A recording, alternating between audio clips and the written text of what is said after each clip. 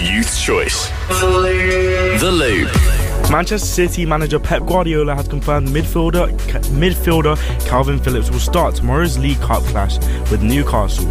The England international has only been in Guardiola's first 11 4 times since arriving from Leeds in the summer of 2022. The Spaniard says it's a chance for Phillips to impress. Guardiola confirmed Mateo Kovacic and Jack Grealish will also return to action after injury. Of course, the game for tomorrow is important for the next ones, and we will see in every single game. I will decide what is the best for the team. Manchester United begin the defence of the EFL Cup when they host Crystal Palace at Old Trafford tonight.